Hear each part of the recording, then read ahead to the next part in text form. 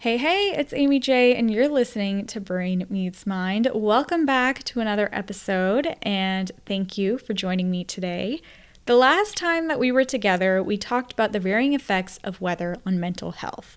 While we did talk a lot about sunshine and what that means for us and how nature can benefit us in lots of good ways, I recognize that not everything is always all sunshine and rainbows, which is why today I want to highlight the rainy, gloomy days, what they can mean for our emotions, our mental health, our productivity. And I also want to introduce a clinical note, which is where we'll talk about seasonal depression and just how serious it can be for some people.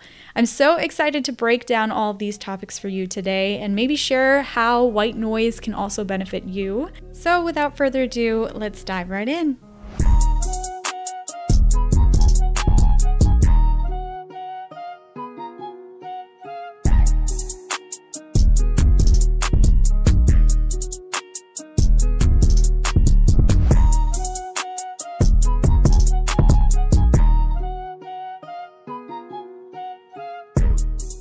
Nature has a huge impact on focus, as you can tell from the introduction and the title of the episode.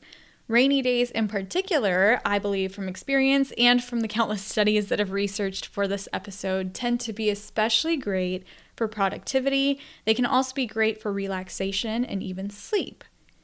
Now, regardless of which of these categories you may fall into, I think it's crucial to have an understanding of what white noise is and just how it works. But before we do that, we're going to take a short little segue so I can teach you an anatomy lesson to help visualize the threshold that's associated with white noise.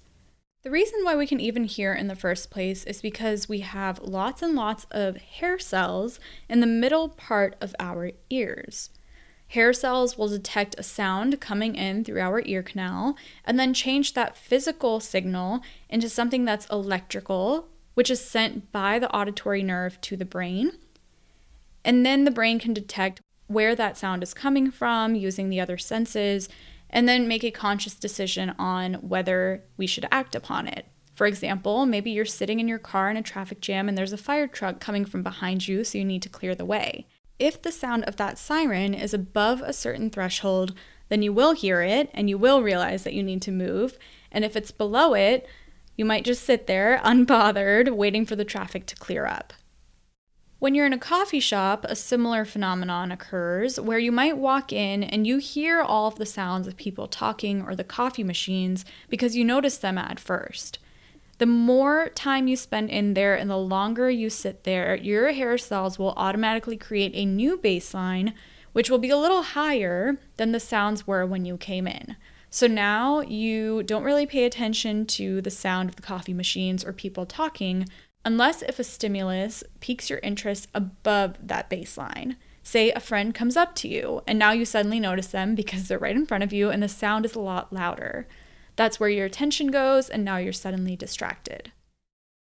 And as you can imagine, moving that one step further with rain, whether you're at a coffee shop or not, does a similar thing where if you're working from home or wherever you are, the constant pitter-patter of the rain sets a new baseline, a higher baseline than your usual hearing, so that you can filter out all of the background noise that's below that threshold.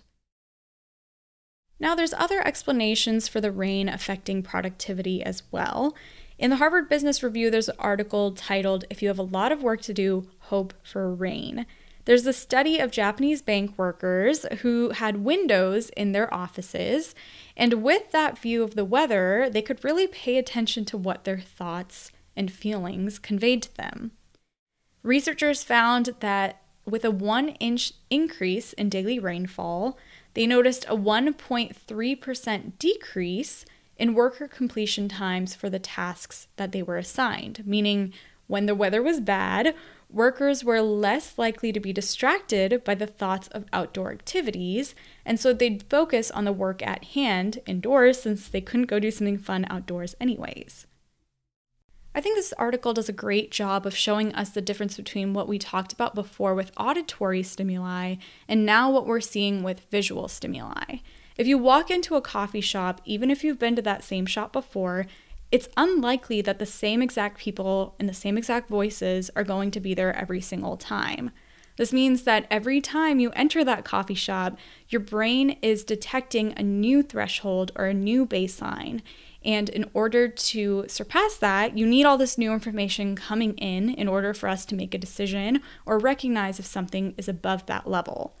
Whereas with vision, the workers from the study simply had to see the rain and then use the memories inside their minds to recognize that they might not be able to do outdoor activities when it's pouring outside.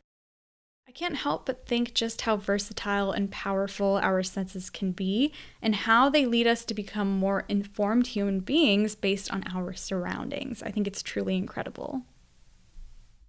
Moving on to the next big part of this episode, I want to introduce to you something called a clinical note.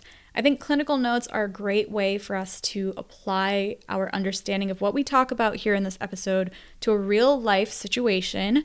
And so keeping on that theme of the weather affecting our mood in different ways, I think seasonal depression is something that is incredibly important. It's also known as seasonal affective disorder.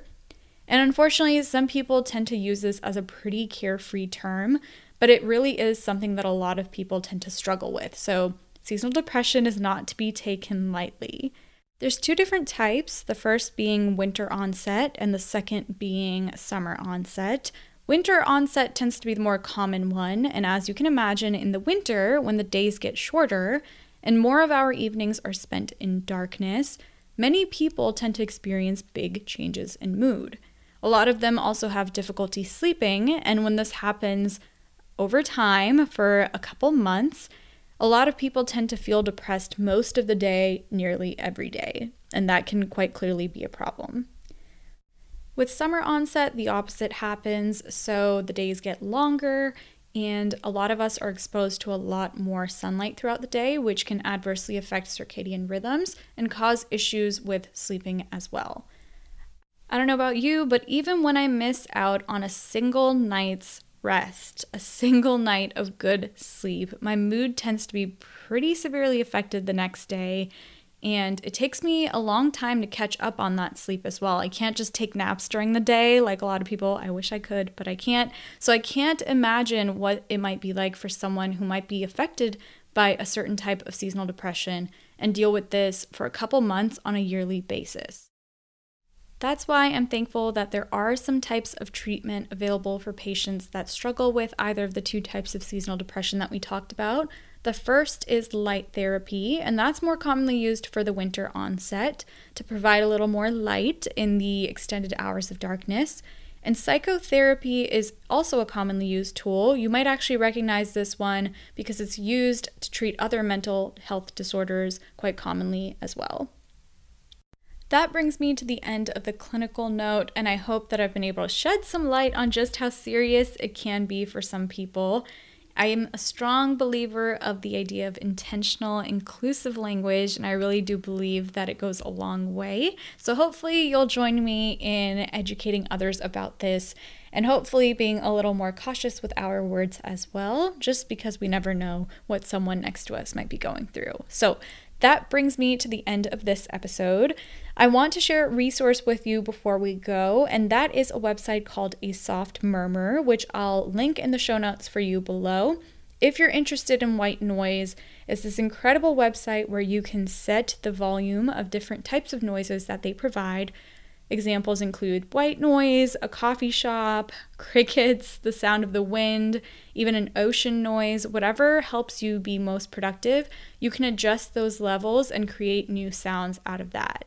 I hope you enjoy this resource just as much as I have during my studying, and I also hope that you enjoyed listening to this episode just as much as I enjoyed creating it for you.